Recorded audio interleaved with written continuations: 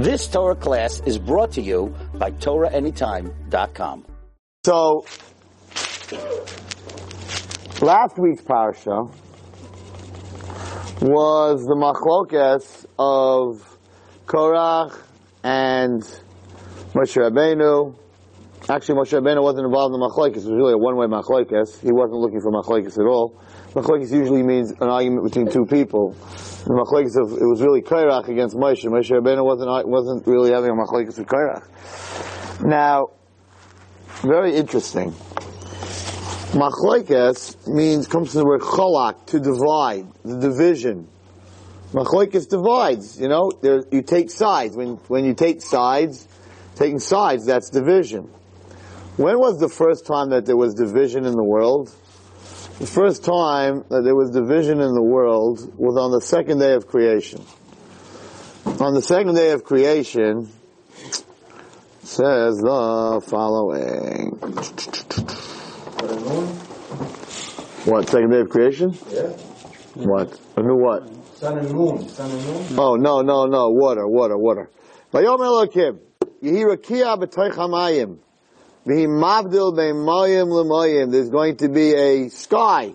Rakia is a sky in the water, and it's going to be mavdil, it's going to separate between the waters above, the heavens, and the waters below, what we have here on earth. And Hashem made the heavens, Vayavdil ben hamayim, and He separated between the water. Hashem etachas l'rikia, that was underneath the rikia, ben hamayim, Hashem al l'rikia, v'hichein.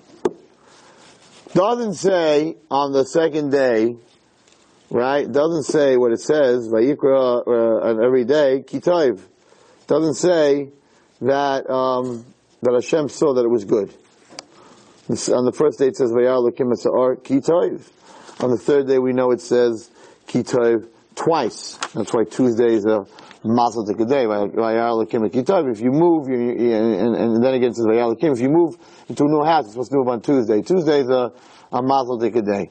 But on the fourth day, ben choshech ben ha'ar, so on the second day, since it was the first time that there was a machlokes, there was a separation between two things. Water was separated. The actual water was separated from each other.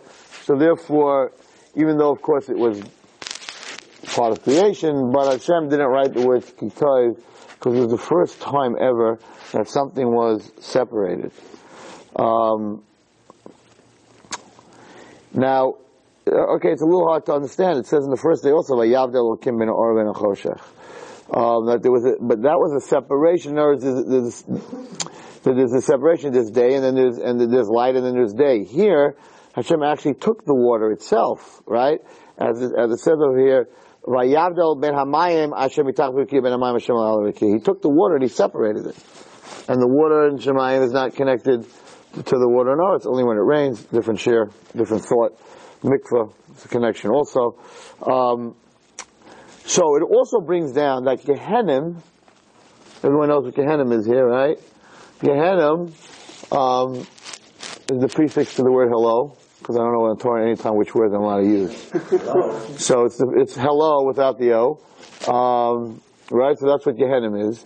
And Gehenim was created on the second day of creation. So Rav Shimshon Pincus in one of his shiurim says that it makes sense that Gehenim was created on the same day that it doesn't say kitayv.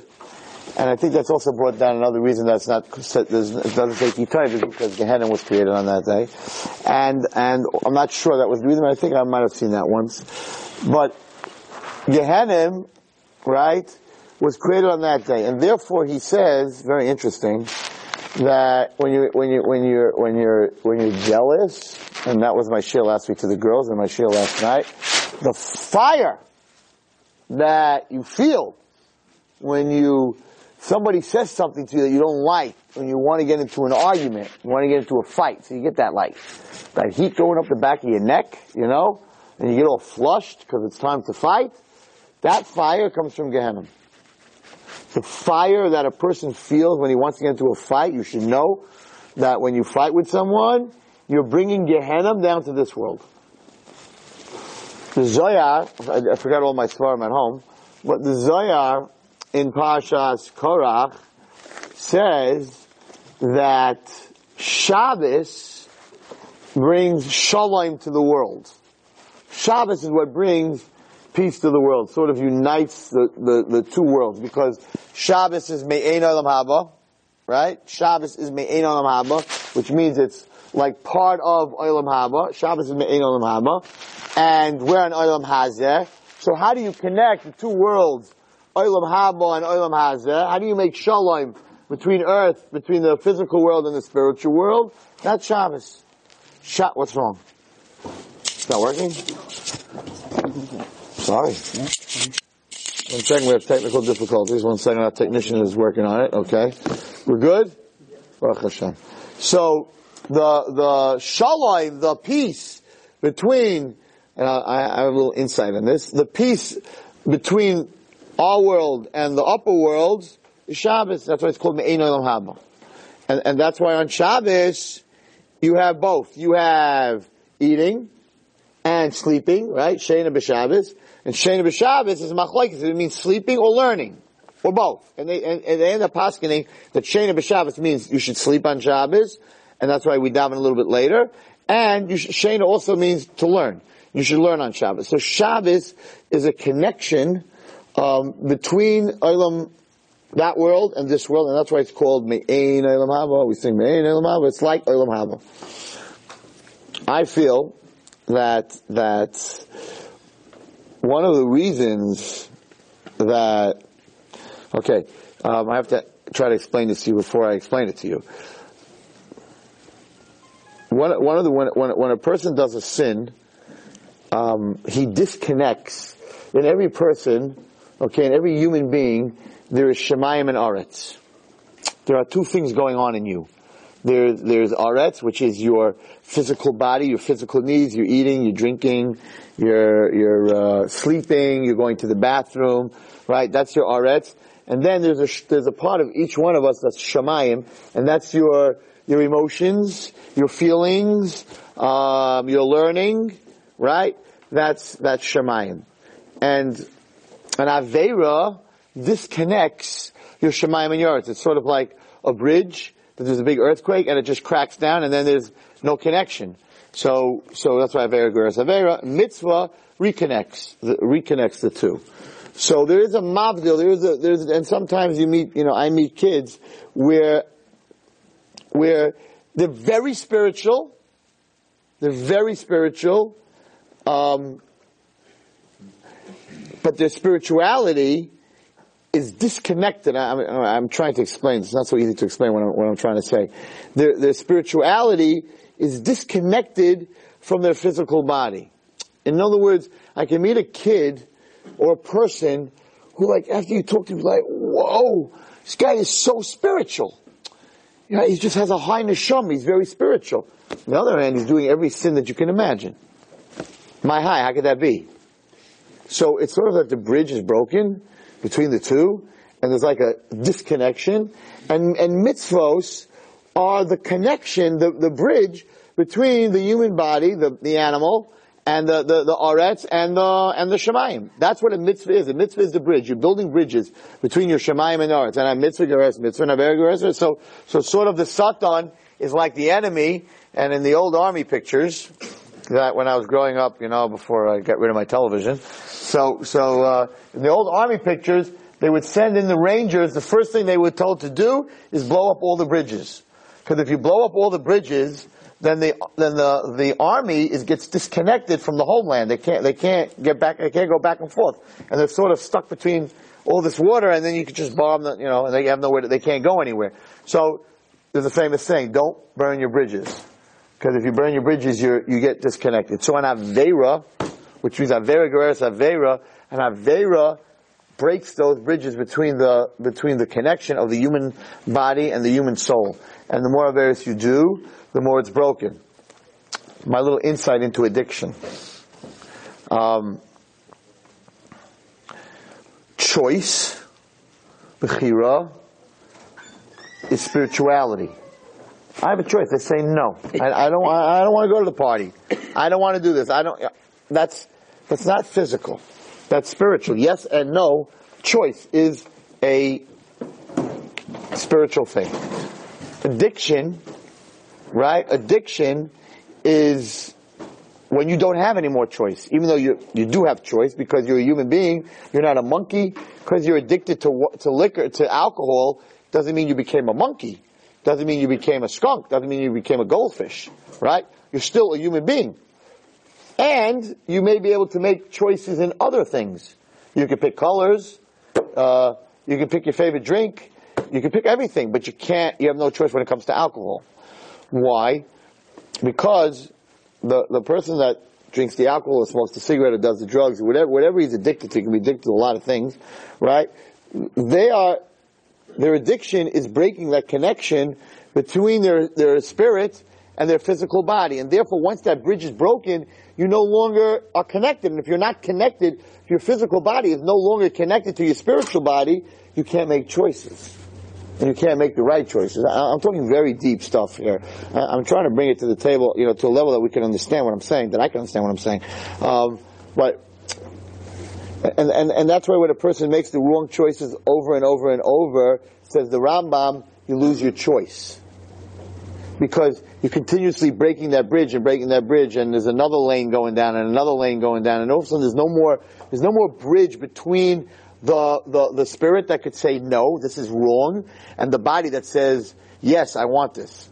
And we know that the body and the spirit are connected at birth, and they have to work together, and they're not supposed to work against each other, and therefore, when people think that I do one Aveira, big deal, I'm just doing this, not going to lead to anything, you just blew up your bridge. Now you might have a bridge on the other side to get out, you understand? But if you blow up that bridge, and you blow up this bridge, and you blow up the one in the north, and the east, the west, and the south, all of a sudden you're stuck in the middle, and you can't go anywhere. Guess what? You're addicted.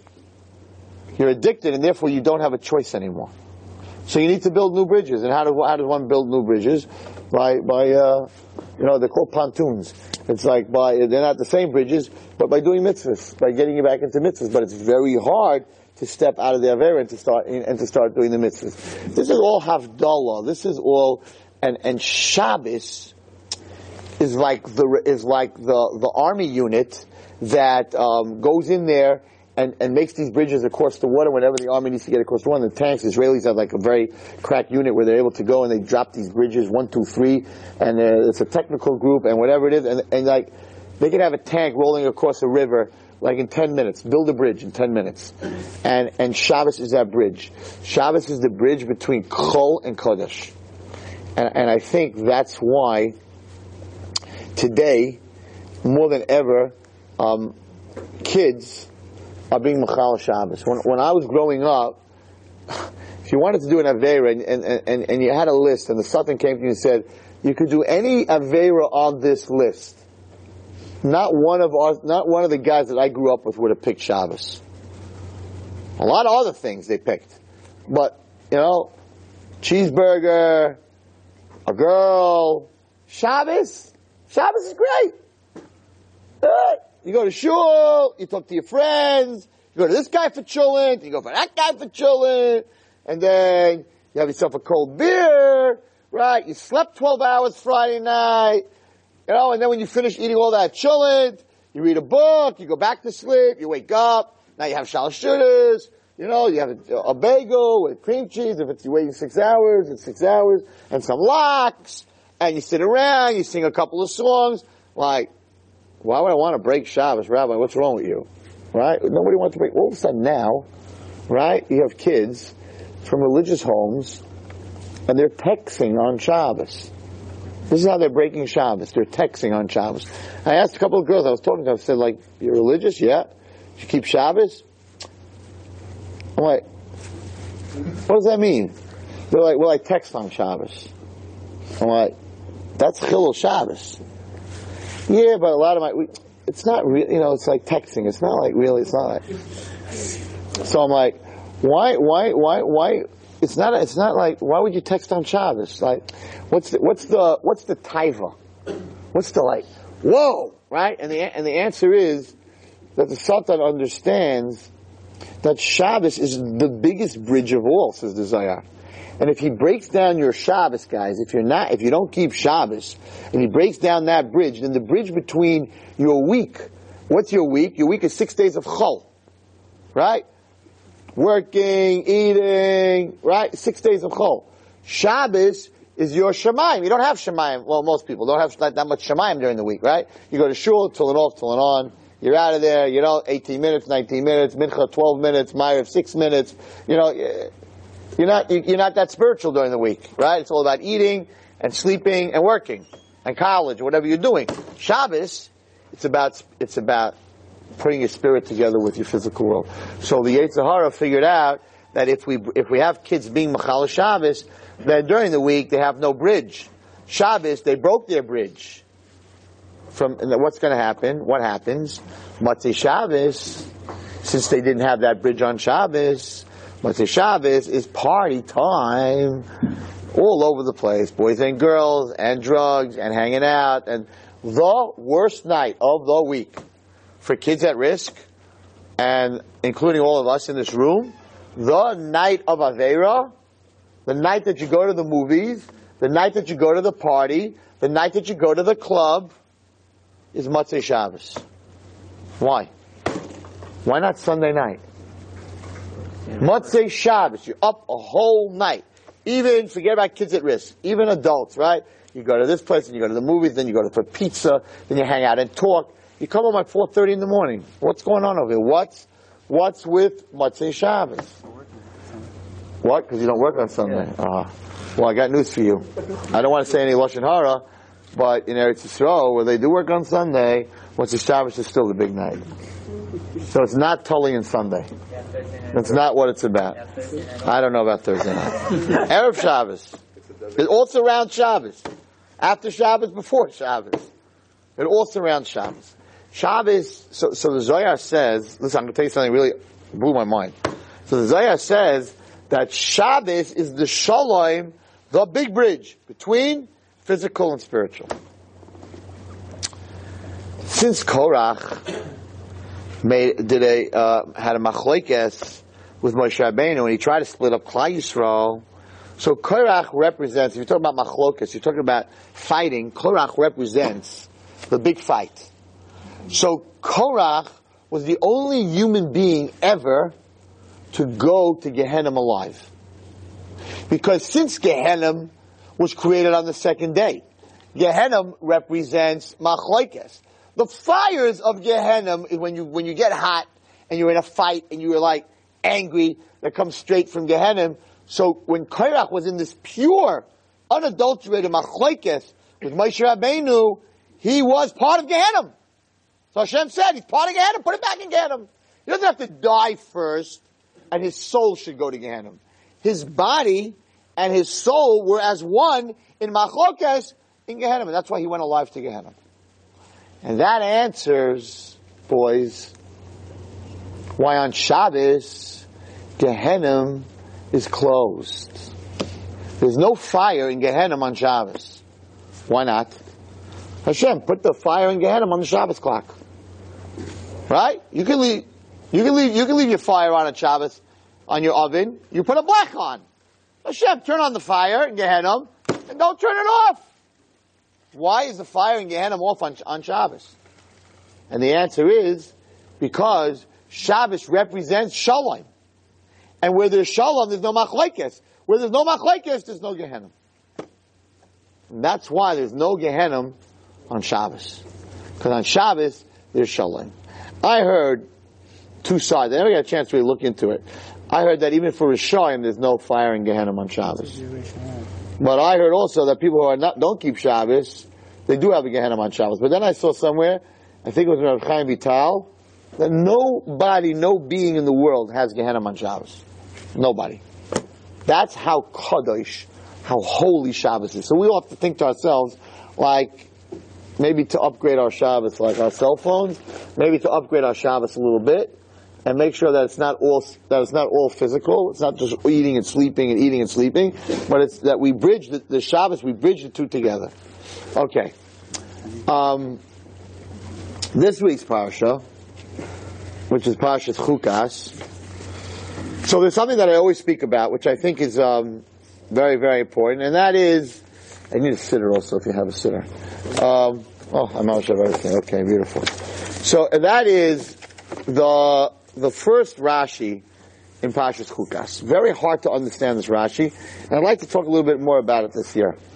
He says like this, and then we'll talk about Michael Jackson. Michael Jackson, we're going to talk about a little bit because there's a mission in Pirkei Avos about him. We're going to talk about it. Yeah. Yep, there's a mission about him.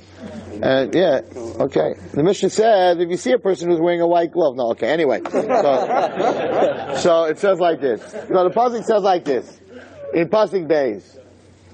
Zayis chukas haTorah asher tziva Hashem leimor. A choik is something that we don't understand the reason for. There are mitzvahs in the Torah that we understand. There are mitzvahs in the Torah we don't understand. I saw in the Tamim Menhagim, he gives a reason for shatnez. He says shatnez is wool and linen. And the reason we don't wear shatnez, it's Tamim Menhagim, the reason we don't wear shatnez is because Cain brought a carbon from flax. Hevel brought a carbon from a lamb. The lamb had wool, the flax is linen, and therefore, when you put flax, which is linen, and wool together, it brings a kitrug from the fight of Cain and Hevel, and we don't want to bring that back into the world. So now, there are many Mandiyalim that say even these reasons are not really the real reasons. Just for human beings, sometimes as humans we need to have reasons for things, you know? We come up with all these reasons.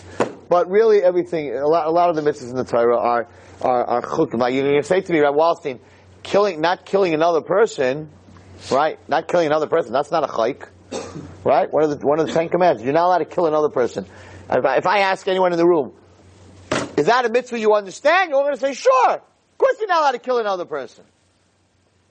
I don't understand that mitzvah. Because, let's think about this for a second. In the Amazon, there are cannibals. Cannibals are people who eat people. Scary, right? There's a whole story about a plane that crashed. Ever hear that story? And then a lot of people died, and some were alive, and they were starving. They ate other people, right? It's called cannibalism. Yeah. One day I got onto a plane right after that movie came out. There was a movie where this plane crashed, and most people got killed. There were some people left. They had nothing to eat, so they were eating the other people. Disgusting, right? But they needed to live. So, like 2 weeks after that, I got onto a plane, and this guy sits down next to me, this big guy, and he says, "You're Jewish, right?" I'm like, "Yeah." He goes, "Good, I'm also Jewish." I'm like, "Oh, very nice." Not wearing a yarmulke or anything. I said, like, "Okay, you're happy to sit next to me. I'm happy to sit next to you." He goes, "No, did you see that movie about that plane that crashed and they ate it?" I said, "No, I didn't see the movie, but I heard about it." He goes, "Good, you're sitting next to me. At least I know if something happens, I have kosher food." So me being Rabbi Wallerstein took one look at him and said, "I think I got the better part of this deal." Because he was like 250 pounds and I was like 180 pounds. I'm like, we'll see we'll see what happens, but I think I got the better part of this deal. All right, anyway, so it's very funny, but it happens to be a very sad story what happened over there. It's a true story. So there's a thing called cannibalism. Now, cannibalism, they think that, if you ever had an interview with a cannibal, I don't think any of you had, right, interview with Hannibal the cannibal, but a cannibal, if you go to the Amazon, he'll tell you, you guys are not civilized. We're civilized. You see, we only eat people. We only kill people. It's a famous joke, When a guy comes into a village and he comes to the village of cannibals, he says, "What's for lunch?" And they're like, "You." Okay, whatever. So that's a rabbi joke. It didn't get anywhere. I only kill people for food. He says, you guys, of course, even cannibals out in the Amazon jungle they have to have a dish, right?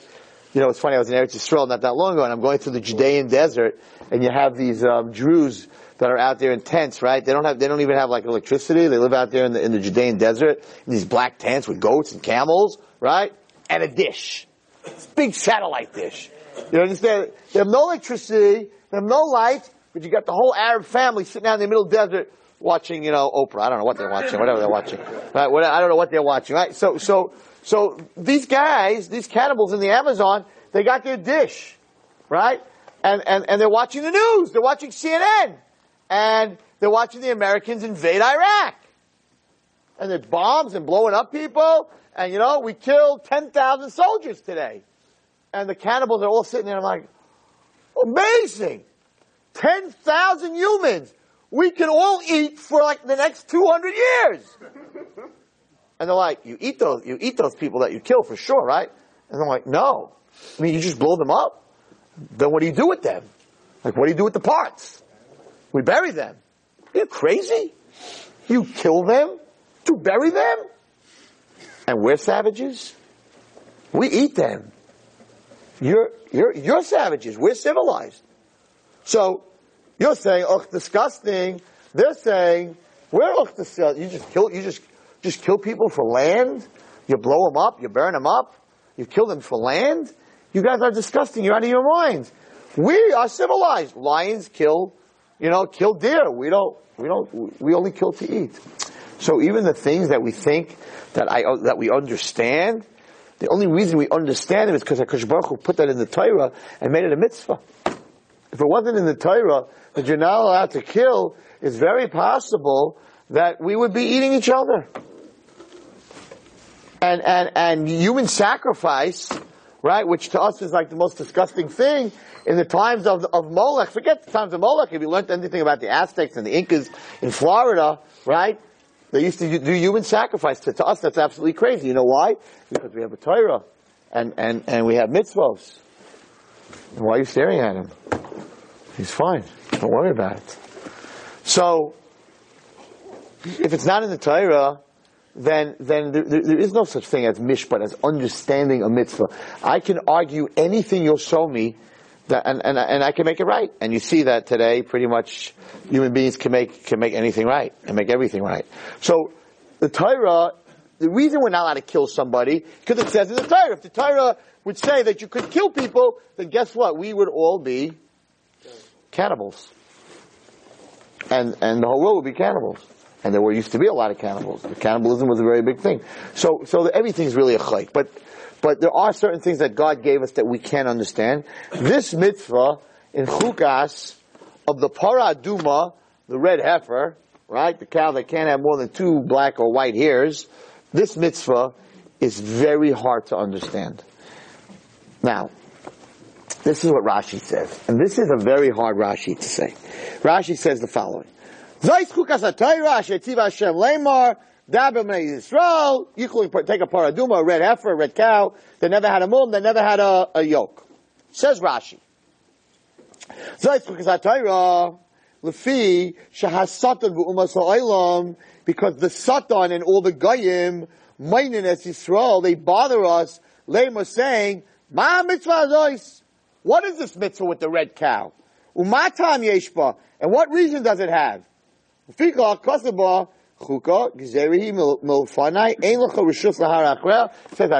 there's a chayk for me, a gzeira. You're not allowed to think about this mitzvah. Now, I'll just give you an example. I was supposed to go to India last week. I didn't go to India, Baruch Hashem. Didn't go to India. But just to give you an understanding, but my salesperson went to India. And she said that there are cows, right, that go across the street, and if the cow decides to stop in the middle of the street on a super highway, well, they don't have super highways, but whatever you call those roads, right? And you're not allowed to get out of your car and give it a kick or give it a push. You're not allowed to beep. Because the cow is their God. So she said that you could sit 2 hours in a car with thousands of cars piled up on this road, waiting for that big moo, right? That big cow to move. Mishugam. They're out of their minds. Right? And if the cow decides to make in the middle of the street, you are not allowed to clean it up. The manure is holy. Holy manure. Now, you're all sitting here and you're saying, ha ha ha. Meanwhile, those Hindus, those people who are talking about, who respect this cow, who bow down to this cow, when you call American Express to get something done on your card, they answer. They're not stupid people. They're doing all the technology for the United States. When you call Dell Computer and you need help, it goes to India. When you call Hewlett Packard It goes to India. When you call any credit card, now, right now, you pick up and you have a problem on your credit card, they will talk like this. It goes to India. So, we're not talking about a bunch of savage idiots. We're talking about English-speaking, intelligent people. You are going to sit in a car and wait 2 hours for a cow? Try and put a cow on the FDR drive. And you watch how many New Yorkers are going to sit in their car. Oh, we can't beep. That cow, right, is on a Burger Deluxe within 15 minutes in New York. You'll have 20 guys out there slicing that thing up, putting a grill on the side, halal meat, with a little thing. Okay, that's it. Shish kebab. But in India, it's the holy cow. You can't do anything. So what's wrong with them? Are they crazy? Are they out of their minds? They think we're out of our minds. You actually took my God and you made a sandwich out of it? You guys are crazy. You're going to end up burning forever. You eat our God instead of... So you have to understand that what we think is normal, the only reason we think it's normal, because Baruch Hashem, we have Jewish souls, and we have a Jewish religion. I am sure that when the Goyim look at our religion, they think we're not normal. You know, that when they see me, what do you see? A malach? What are you looking at? There's a malach behind me? What? There's a malach behind me? Okay. Oh, the battery's low. See, there's a lot of stuff going on here today. Anyway, one time I was on a plane, I had my tzitzis out. So, one of the stewardesses was very curious. So she said to me, "Can I ask you a question? What's those strings?" So we're going to start explaining to him. Right, but right now I'm thinking, So Baruch Hashem sent me the right thought. I said, yeah, we're Jews with strings attached. Ha ha ha. It was very funny. So she laughed. She said, no, really, what are they for? I'm like, it's a very involved thing, whatever it is. So they think we're out of our minds. Strings and a cap and if they see you putting on tefillin, because to us, what we do, that we have from the Torah, that's what's normal to us. So, what is going on in this Rashi? Rashi is telling us over here that the Satan, what do you need? Which battery? Which wire?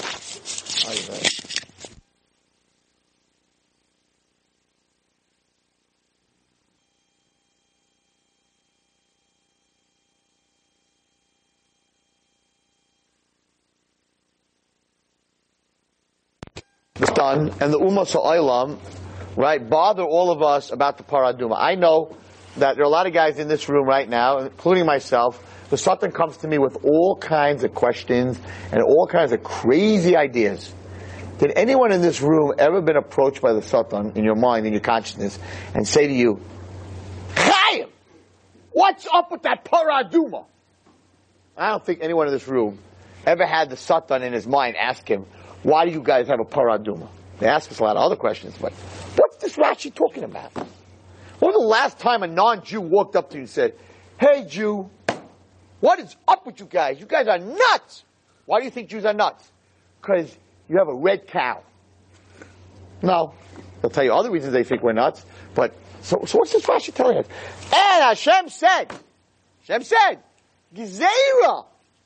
It's a Gzeira. It's a Gzeira. I'm warning you. Don't you think about this red cow. What are you talking about? That's what God's worried about? God's worried about that I'm going to think about a red cow? I don't really think about red cows. It's not one of the things I do. So what is this Rashi talking about? This Rashi is very deep, and this Rashi is very important, and it's very connected to my shir that I gave 2 weeks ago. Rashi is saying like this: something couldn't kill us. About your red cow, the Goyim don't even know that we have a red cow. What's going on over here? What is the choik of the Paraduma? All the karbanos, right? There are a lot of other karbanos. What is the thing that we don't understand about the Paraduma? The halacha, the law of the Paraduma is they take this cow and they burn it, and they take the ashes and they mix it with azov grass and water, whatever it is. And when a person is tameh, right, impure, they take these ashes and they sprinkle it on the person that's impure. What happens? The person who is impure becomes pure, And the Kohen, who takes the ashes and sprinkles it on that person, he becomes impure. So, what's happening here is that the guy who's good, the guy who's pure, becomes impure. And the guy who's bad, who's impure, becomes pure. As Israelis would say, zeh lo fair. It's like a madach. I don't know how to say kal v'chomer in English.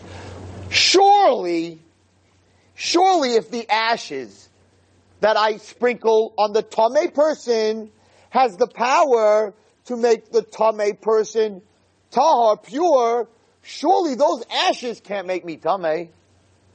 Logically, everyone in this room, again, if this medicine can make the sick person healthy, then surely it can't make the healthy person sick. Right? Now there are medicines that you might argue with that, right? Because if you're healthy, you don't need it. But Tumah and Tahar is on a higher level. So if I'm handling something that's Tahar, that's making the Tamei Tahar, how's it making me Tamei? And also, it's not fair.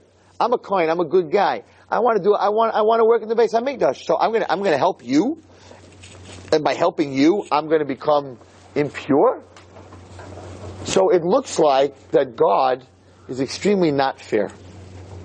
That the guy who's helping the other guy, he ends up becoming tamei, and the guy he's helping ends up becoming tahar. It's like, imagine if I would tell you that if you do mouth-to-mouth resuscitation with someone, right? The price for doing mouth-to-mouth is, he's going to live and you're going to die. You'd say, what, are you crazy? I'm not going to do mouth-to-mouth, number one. And number two, how's that fair?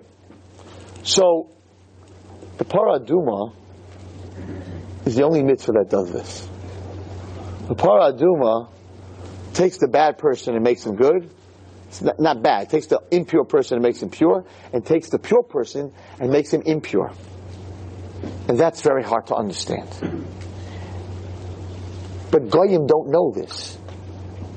And the Satan doesn't bother us about this. I don't think anyone in this room ever had the question that I'm asking right now. Why does the Kohen become Tamei and the person become Tahar? So what is this Rashi talking about? If you take this, what we just learned, and you move it over to the side, it translates into everyday life. It translates into the question that Moshe Rabbeinu asked. Why do bad things happen to good people? And good things happen to bad people? You know, a guy came over to me the other day and he said, this person that he knows died. This person was a tzaddik. He said, Wallstein, I'm not worried about dying young. I'm like, why not? He says, God only takes the good ones. I'm on purpose not going to be good, because I want to live long. That's what he told me. It's a big question. God takes the good ones. Why? They have so much more to do here. And whatever. I don't want to get into the whole story, but it was just a story where they found this baby in a trash can.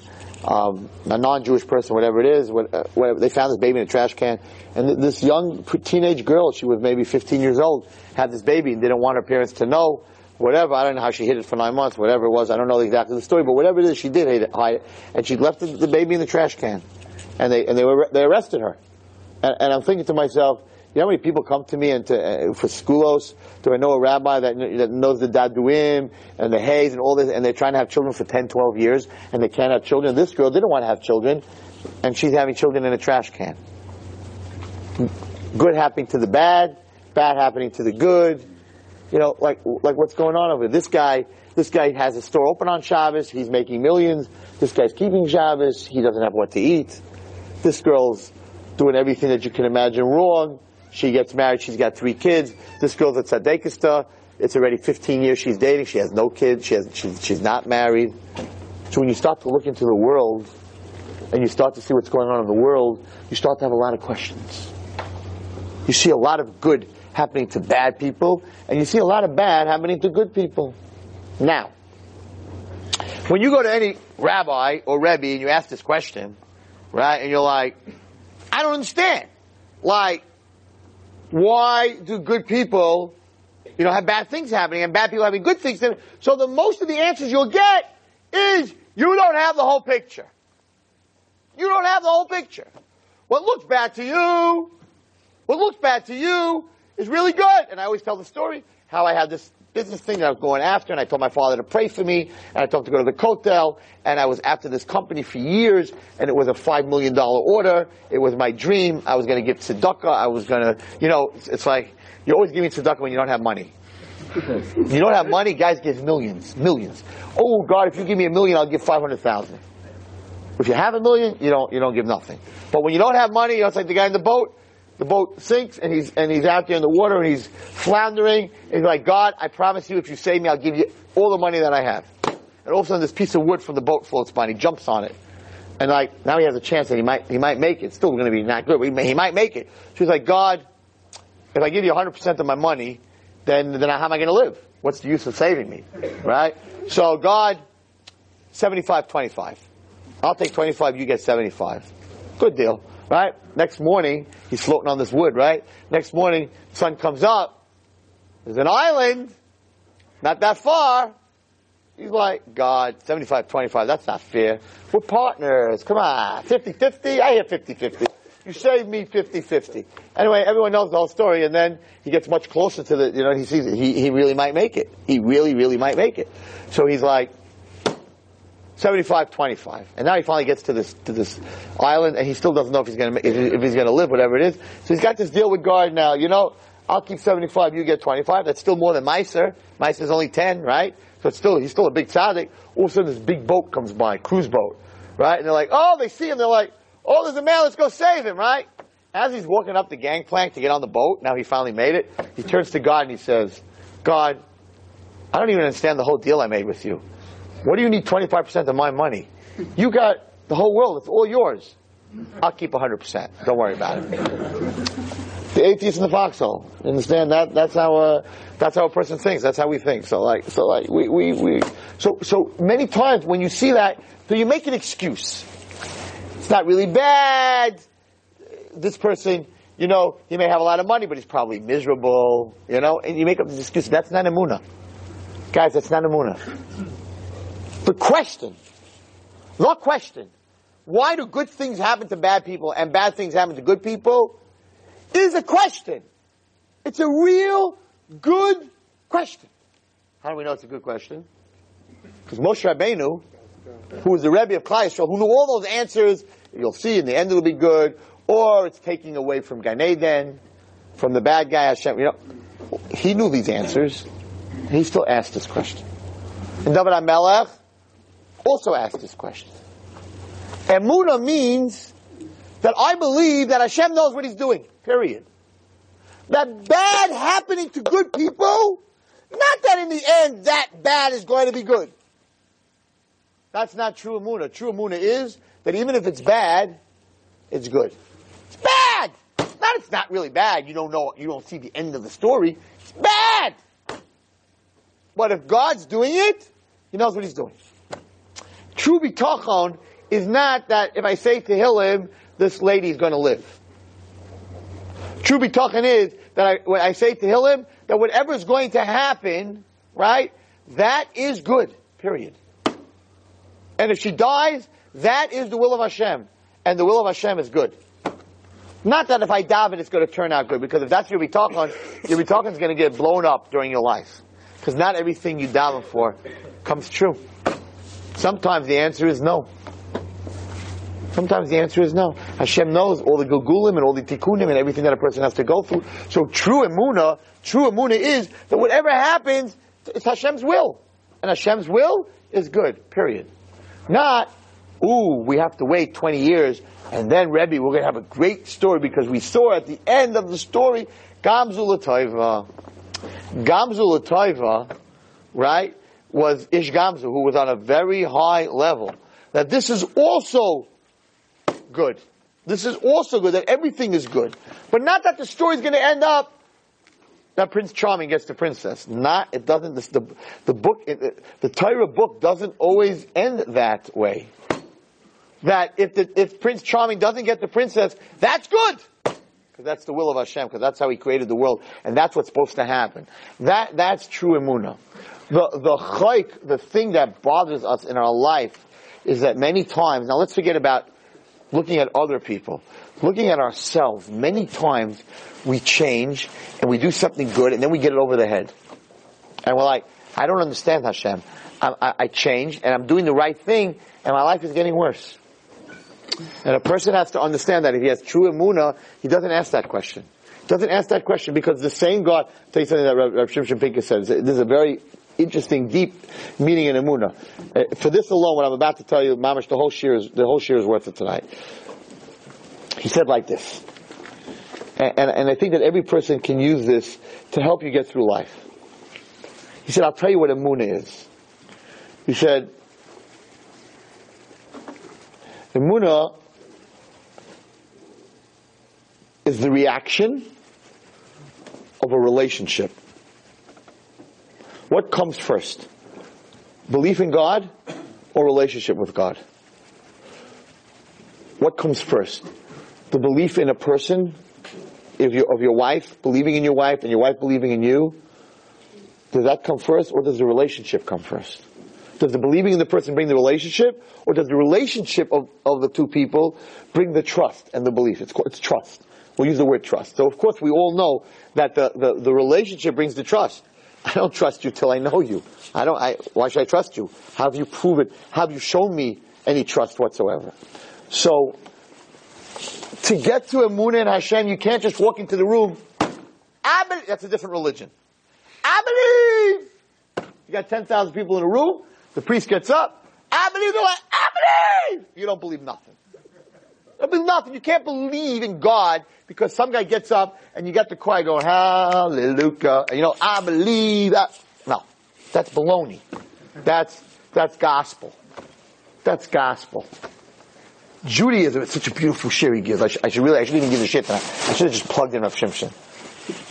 Jewish religion, belief, emunah, is a relationship. It's not just walking around, I believe in Hashem. If you don't have a relationship with Hashem, you don't believe in Hashem. And I hate to tell you this, there are a lot of people that think they believe in Hashem. I'll take you apart and show you don't believe in Hashem. Because you don't have a relationship. If you don't have a relationship with Hashem, you don't believe in Him. It's baloney. It's words. I believe. Yeah, you believe. Huh? There are people that walk around, I believe there are Martians. I know some guys that walk around, I believe in UFOs. Right? I believe in the Democratic Republic. I believe. That's not a belief. Real emunah is a relationship. Now what do I mean by that? I'll explain to you what I mean by that. This guy is very close to his father. His father, he's a ben yachid. He's the only kid in the house. This man has one child. He loves this kid. He can't do enough for this kid. Whatever this kid thinks he wants, his father gives him. That's the relationship they have. An unbelievable relationship.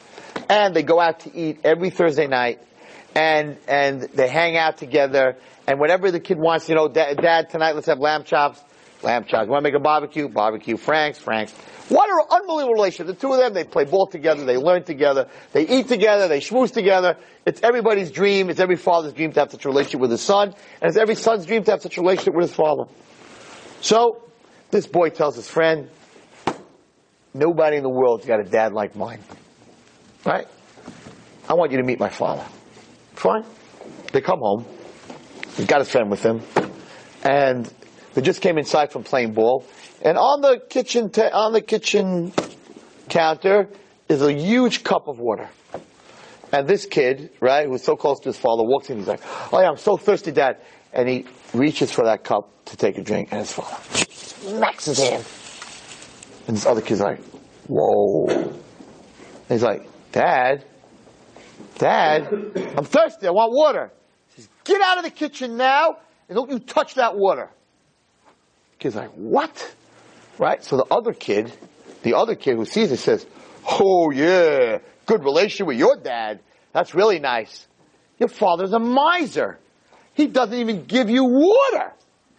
What kind of relationship? What kind of dysfunctional family are you in? What kind of abuse is this?" Kid walks out. He's not a stupid kid. He says to himself, "What is going on here? What's going on here? My father gives me everything. We love each other. We talk. We play ball together. a glass of water. He buys me lamb chops. He buys me steaks. He takes me out to eat. He even gets me sushi. A glass of water? Something's very wrong. And he tells this to his friend, and his friend's like, yeah, you're just trying to make your father look good. Your father is a miser. He's a miserable man. I am so happy. And the friend goes home, he's like, I thought my parents were out of their minds. Your father is one sicko. And he leaves. The kid's like, this doesn't make sense.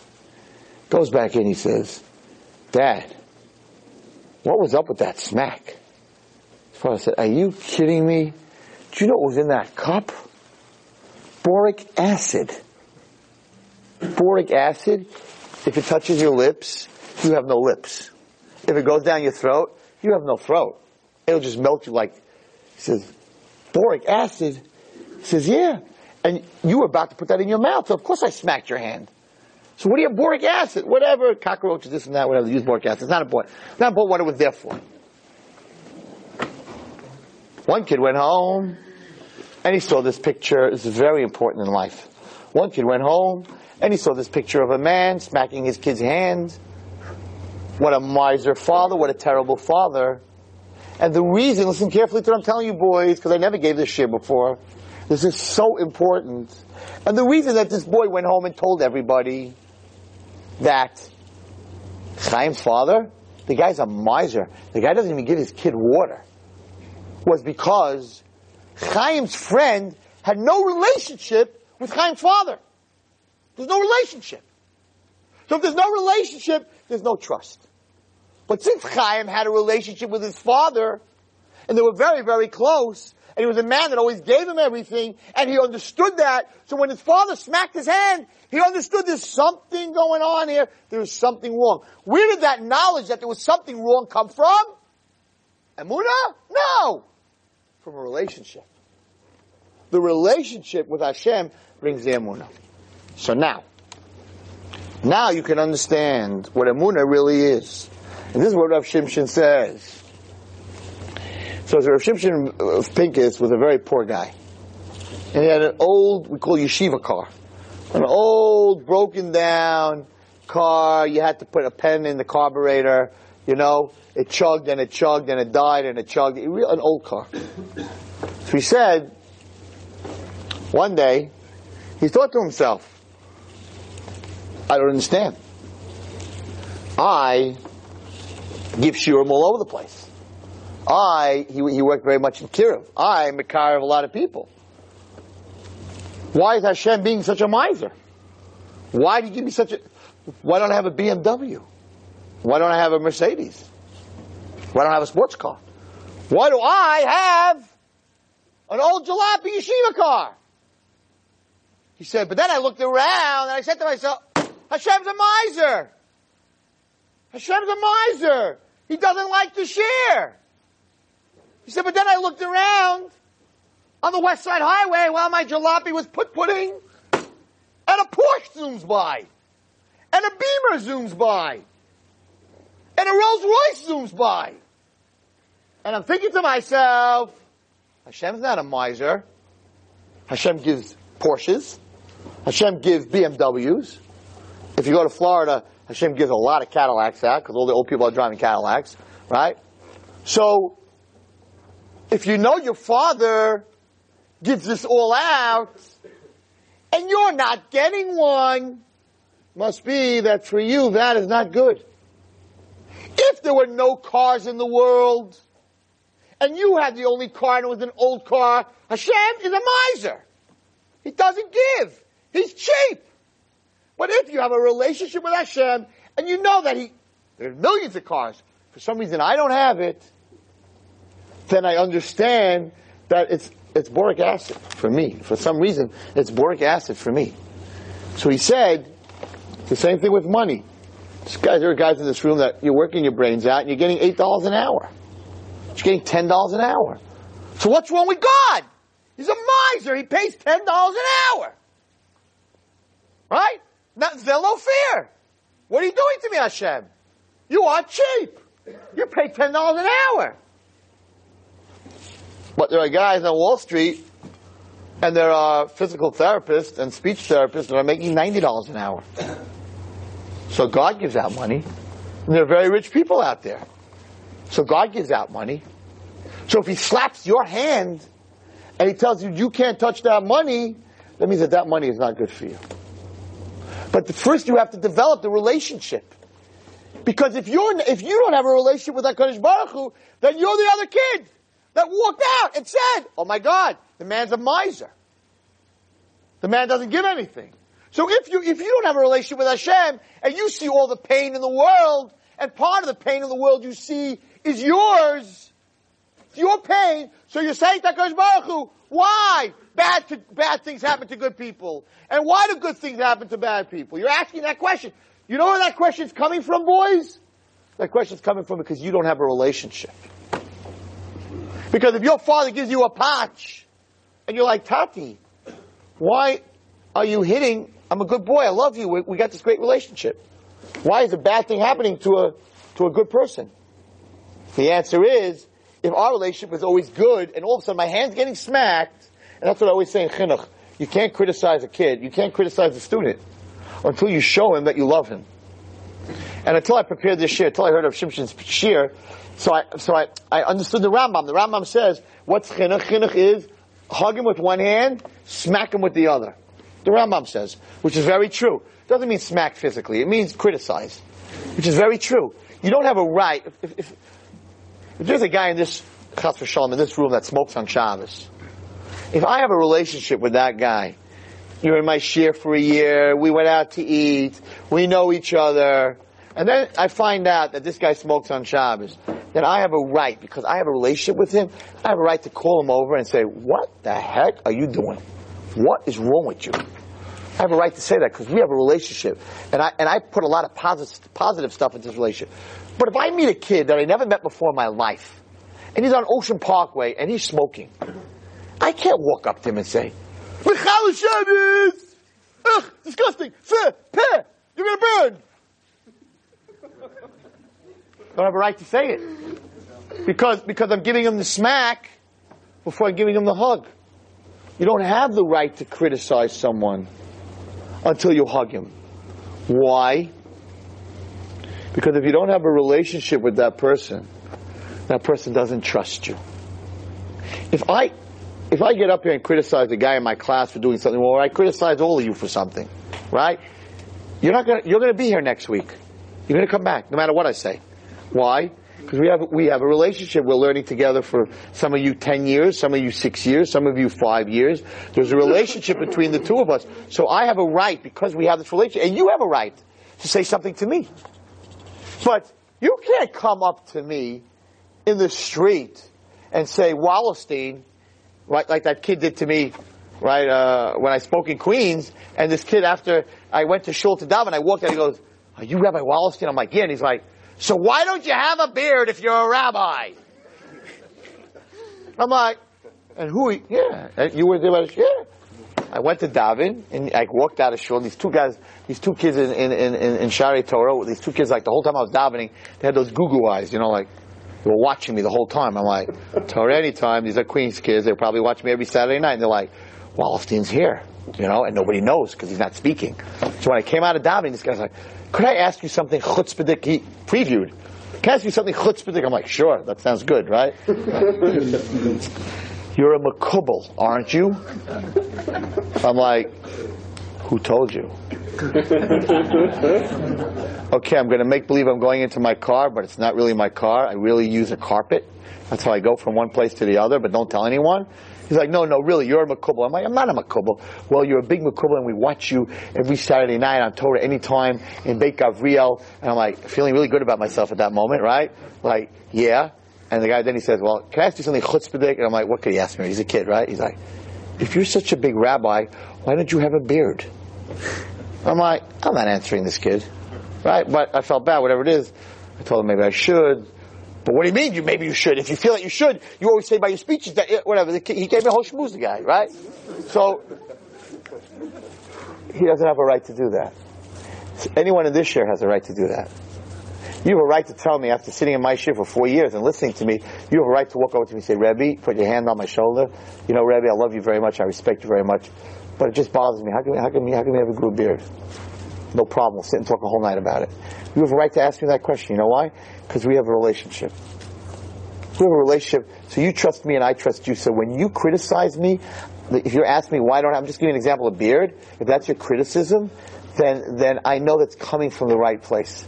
I know that you really want me to do something better for myself. But if I don't have a relationship with you, you're going to come up to me, hey Rabbi, why did you have a beard? Get out of my life. So you walk up to a kid who's smoking a cigarette and you don't have a relationship with him and you start screaming at him, the Rambam says you can't do that. You can't do that. You first have to give him a hug. You give him a hug, you have a right to give him a patch. We are all hugged from Hashem all the time. Hashem gives us life. God gives us life. God gives us wisdom. God gives us the ability to think and to see and to hear and to speak and to taste and to smell. Take any one of those things away from you and you go out of your mind. He gives us all to us. That's to build a relationship. That's the give. So that when he takes, you're not the guy who walks out of the room and says, miser, miserable, I don't understand. You turn around and say, Hashem, we have such a good relationship. Must be that whatever that is you took away from me, because until now you're giving me all this, must be it's not good for you. Whatever it is, you're my tati and we have this relationship, I trust you. That's emunah. That's bitachon. That's the real emunah and bitachon.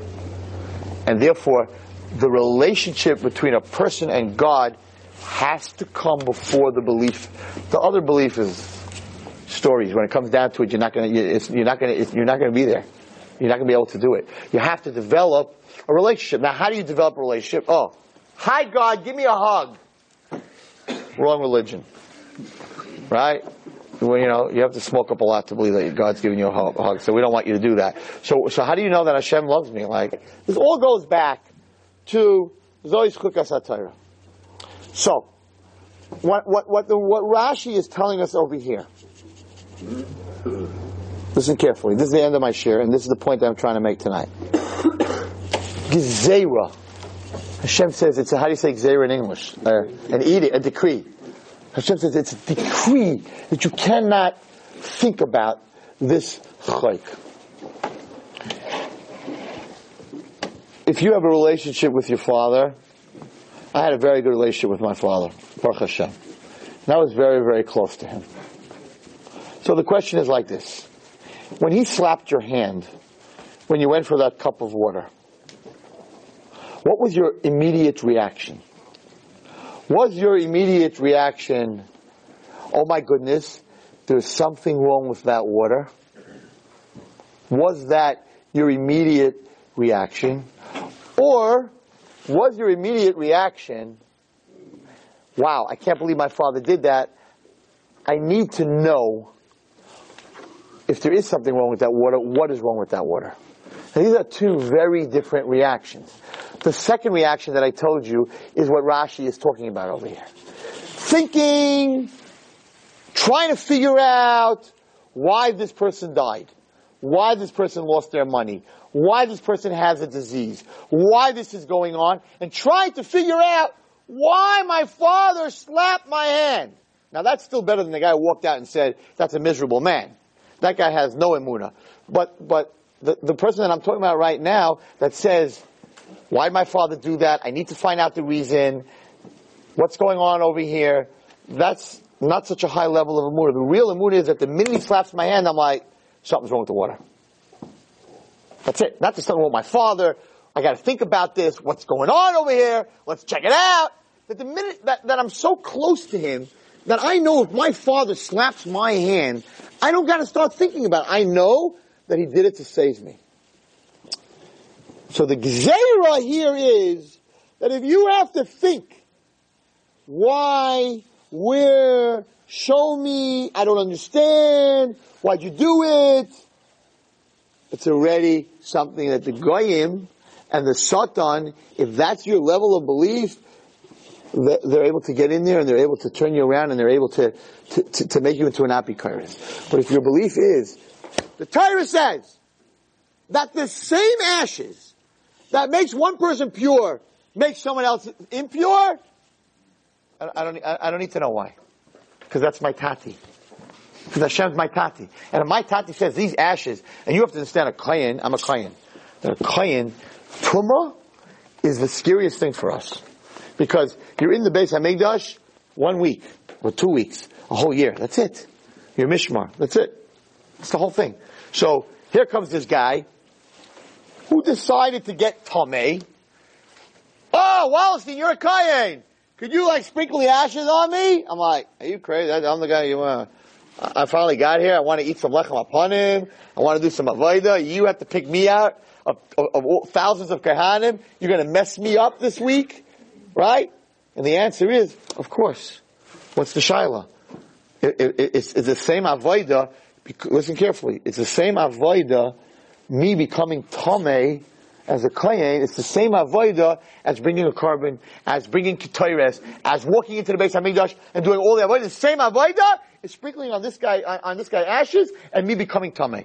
Same avodah. Why? Because I have a relationship with Hashem. If Hashem says, become tameh, there's no difference. There's no questions. When He tells me to become tameh, it's the same as He tells me to become tahar.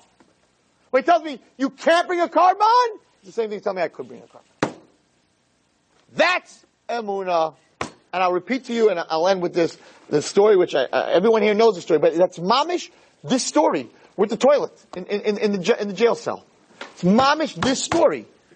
It's the story of two brothers, right? It's a famous story, and I said it here once. I'm not going to get up and do the whole act tonight. I'll just tell it to you in 2 minutes, right? I can tell it to you in 2 hours. I'll tell you in 2 minutes. It's mamish, that story. That's what Rashi's talking about over here. That's what this whole shir is talking about over here. The Noam Elimelech. There were two brothers, Elimelech and Zisha. You know, a lot of people go to Lezhinsk, right? When on their yard site. These two brothers were Oivdei Hashem, were Balei Emunah. And the Polish, I don't know what they accused them of, a blood libel, whatever it was, they threw them into a jail cell. And in this jail cell, the jail cell was a 3x3, a teeny little jail cell. 3 feet by 3 feet. And in this jail cell was a bunch of goyim. And in this jail cell you didn't have a bathroom, you had a pail. And everybody would go into the pail. That's how they'd go to the toilet, into the pail. So when these two brothers, when Noam Elimelech, when Elimelech and Zisha were thrown into this room, Elimelech, stood there, and Zisha, his brother, was laying on the floor crying uncontrollably. So Elimelech got up and he walked over to his brother Zisha. He said, Zisha, what are you doing? He said, Chil Hashem, there are goyim in here. It looks like you're not accepting the gzeira that we're put into this jail. Get yourself up, stop crying. Zisha turned to Noam Elimelech and said, what are you talking about?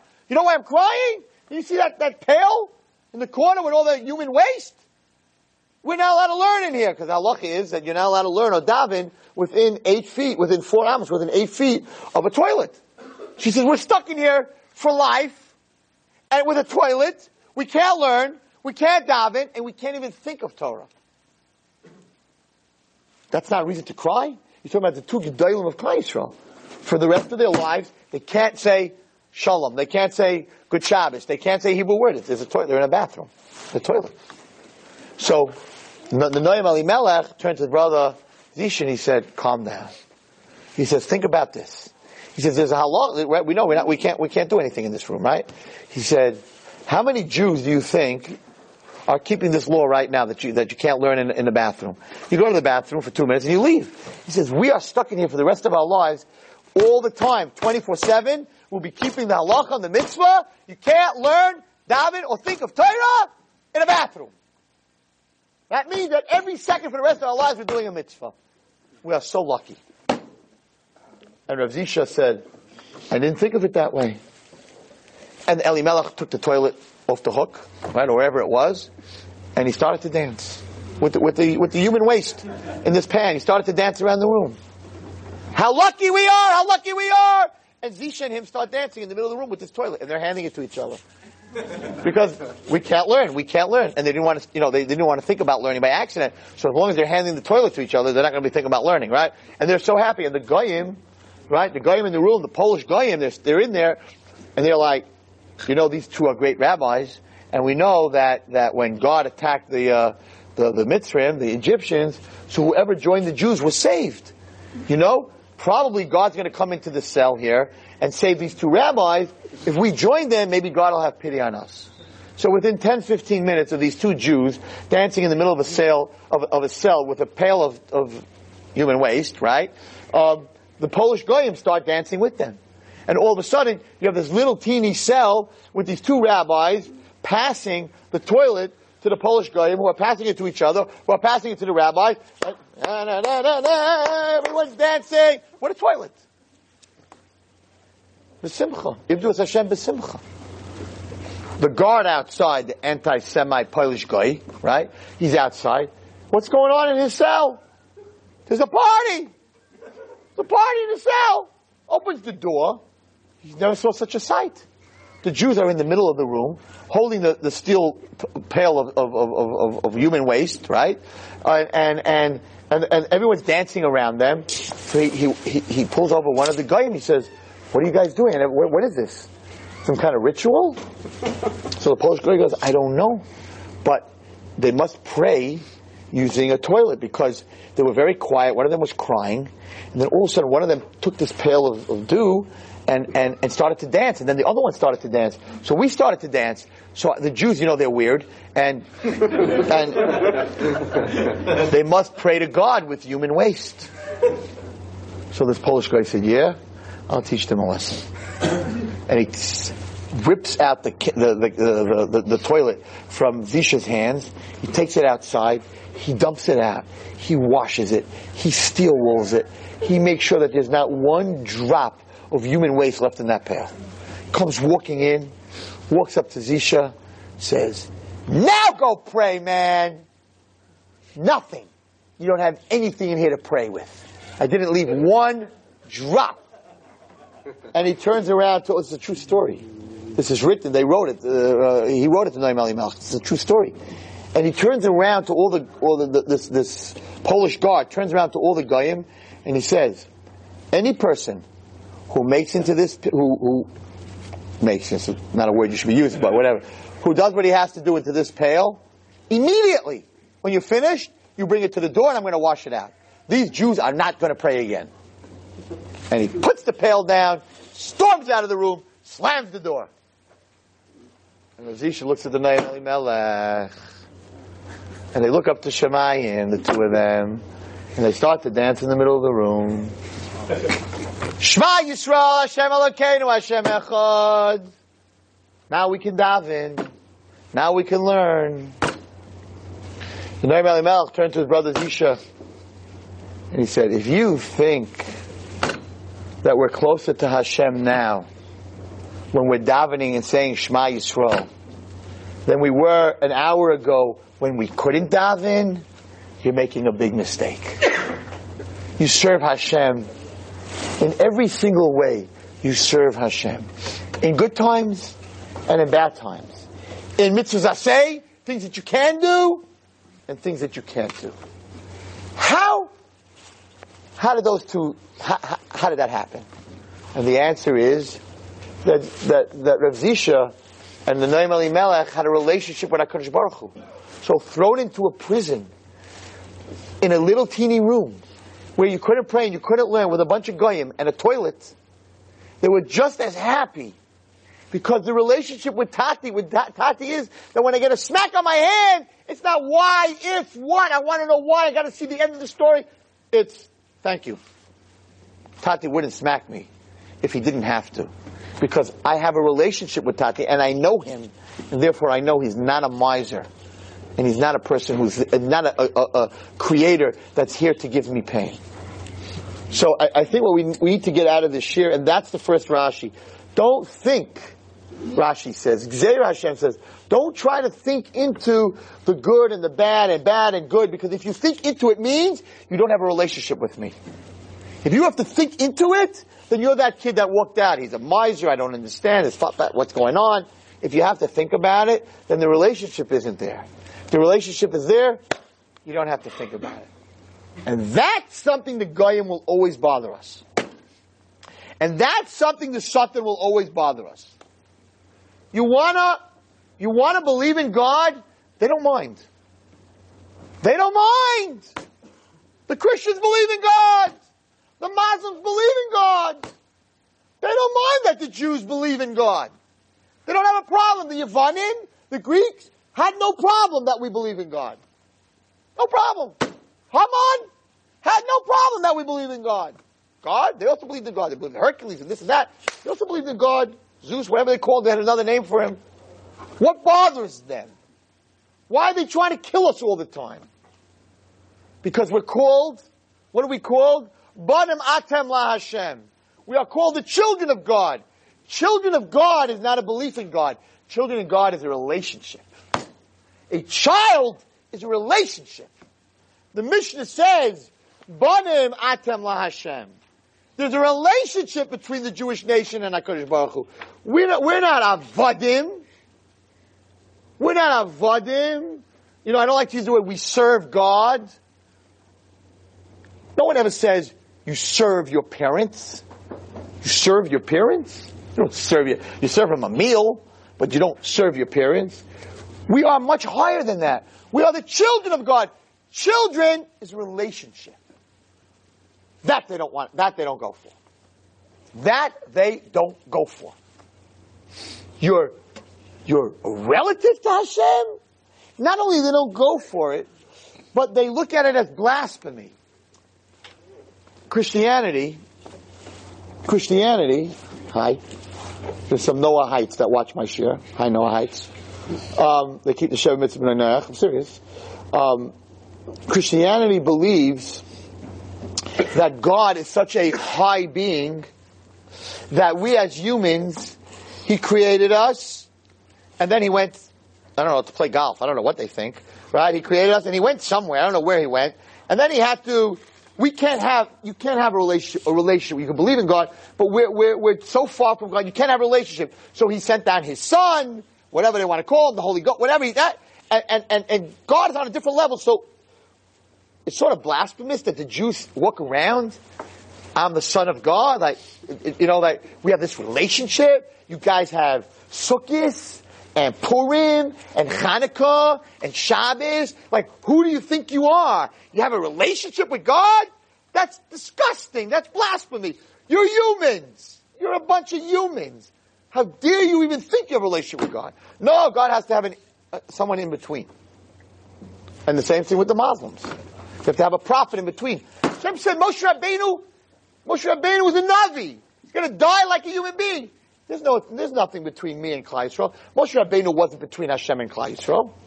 Moshe Rabbeinu was a Navi. Hashem doesn't need anything between him and us.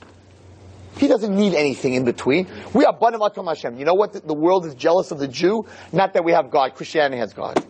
Muslims have God. There are other religions that have God. Even the Indians believe there's some kind of being that's, what they call it, chi, whatever you want to call it. The Chinese, chi, mi, we, whatever they want to call it. But there's some kind of being that's all spirit and all that. They have, but nobody, no religion has a relationship with Hashem. Even the Baptist Christians believe that they're the chosen nation. They are the children of God. The children of God is a relationship. The Goyim are not walking around, I'm the children of God. I believe in God. I serve God. I go to church. But we're not like that. We have Shabbos. And we have Yontif. And we have a relationship. And we talk to Hashem one-on-one. Anytime we want. One-on-one. No sweat. No problem. To them, that's chutzpah. It's chutzpah. Who are you? Talk to God. What do you think you are? And therefore, they don't have emunah and they don't have bitachon. Emunah and bitachon come from that you understand that we have a relationship with Hashem. So, if you want to have true emunah in Hashem, you need to develop this relationship with HaKadosh Baruch Hu. How do you develop the relationship with HaKadosh Baruch Hu? By looking at all the things that He gives you. And understanding that if He gives the whole world the BMW, He doesn't give it to you, there's a reason. If He gives other people millions of dollars, He doesn't give it to you, there's a reason. If your friends are all married and you're not, there's a reason. He has plenty of girls for you to marry. He knows how to make shidduchim. So if a lot of other people get married and millions of people get married and you don't, so it's the smack on the hand, so to say, it's okay. I don't need to start figuring it's a tikkun, it's this, and Rabbi Walton said maybe she wasn't born yet, maybe she's like 19 years younger than me, or maybe she's becoming about tshuva while I'm waiting. That's already on a much lower level. It's on a much lower level. That's after getting a hand smack, going back into the kitchen and, is it acid? What's wrong with this water? Are there bugs in it? If you have to go back in the kitchen to look at what's going on, then the relationship between you and your father ain't there. If you don't have to go and you walk out and you tell your friend, let me tell you something, my father smacked me, that's acid or vinegar. There's something in that cup he don't want me to have. I don't need to know what. That's the ultimate emunah, and that comes from making a relationship. So, Mashiach is close. There's nothing to talk about. There are all the signs. And the test, guys, at the end of time, that's going to be who's going to make it and who's not, is going to be emunah in Hashem. That's what it says. There are going to be things that we're going to see in this world that we're going to have so many questions. The Holocaust. So many questions. If you have so many questions, you do not have a good relationship. The more questions you have, the worse your relationship is. So, this is my argument there's two thoughts of bringing Jews close, of making Jews from. One is the brainy part of proving God, right? There's the yeshiva in Eretz Yisrael that does that, logical proofs of God. And there are many different proofs, and you can go online, there's many, many different proofs. And that's the bitachon of, why did you smack my hand? And I'll prove to you why Hashem does these things. But the other way of doing it is through first creating the relationship, and automatically, once there's a relationship, the bitachon follows. I can't always tell you that bitachon, that a relationship follows belief, but I can always tell you that belief follows relationship. You have a good relationship with your wife, you trust her. I can't always tell you trust your wife, you're going to have a good relationship. Doesn't always work. You may trust her, but I have other things. If you have a good relationship with a person, then all the things come in. Everything comes. All the other things come in. So the thing you need to develop is your relationship with Hashem. The way to develop your relationship with Hashem is to understand that HaKadosh Baruch Hu is not a miser, and He gives life, and He gives health, and He gives vision, and He gives everything. And if you don't have something, then there's a reason, and you don't need to know the reason. You don't need to know the reason. If you have a real emunah, I don't need to know the reason. I know you love me. If you smacked me, I had it coming to me. The kid that says, why'd you smack me? Why'd you do that? I didn't deserve it. Prove to me why you punished me. That kid has not a good relationship with his parents. If a kid gets punished and he says, Mom, if you punished me, my mother never punishes me. If my mother punished me, oh baby, I must have done something. That's emunah. That's relationship. May we all have the schus and be zeicha to have a fantastic relationship with HaKadosh Baruch Hu that will bring us to the true emunah, which will help us get to Mashiach. You've just experienced another Torah class brought to you by TorahAnytime.com.